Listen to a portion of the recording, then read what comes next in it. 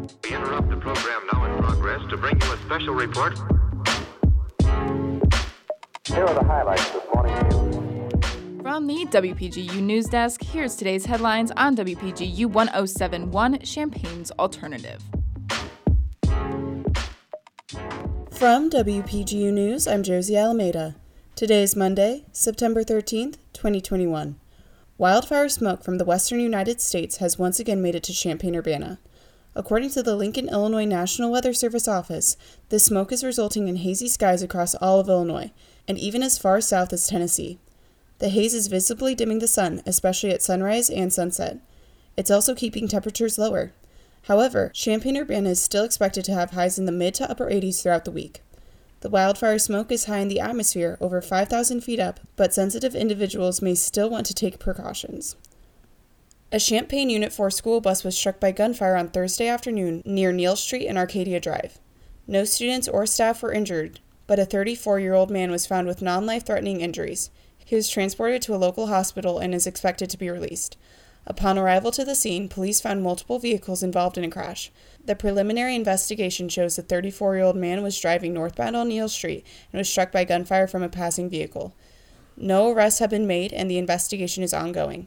Police are asking nearby residents and businesses to check their surveillance cameras, and anyone with information is encouraged to call the Champaign Police at 217-351-4545 or anonymously submit tips to Crime Stoppers at 217-373-8477. This week will feature two of Champaign-Urbana's Bike Month events, starting with Bike to Work Day on Tuesday, September 14th.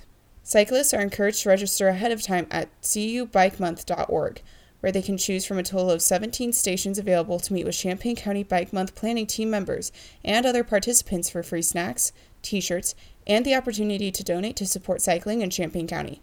Welcome stations open from 7 to 10 a.m. with locations in Champaign, Urbana, the U of I campus, Savoy, Mahomet, St. Joseph, and Rantoul. On the same day, the annual Light the Night Bicycle Light Giveaway will take place from 4 to 7 p.m. at 3 campus locations.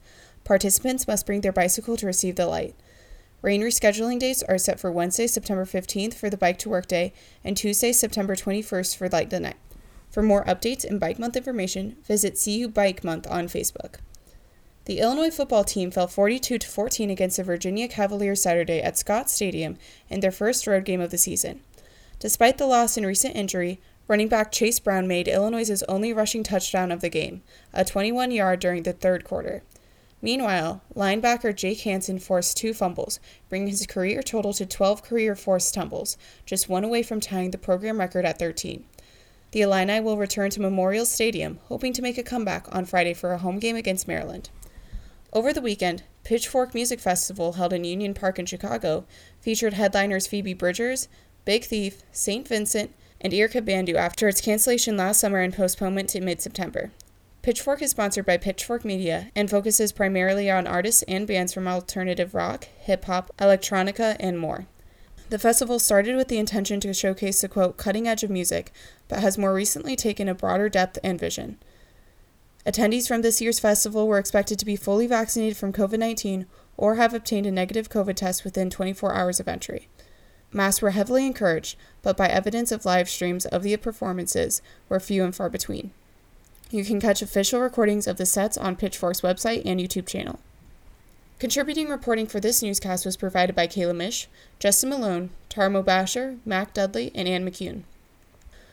Our regional editor is Josie Alameda, our sports editor is Jackson Janes, and our arts and entertainment editor is Mac Dudley.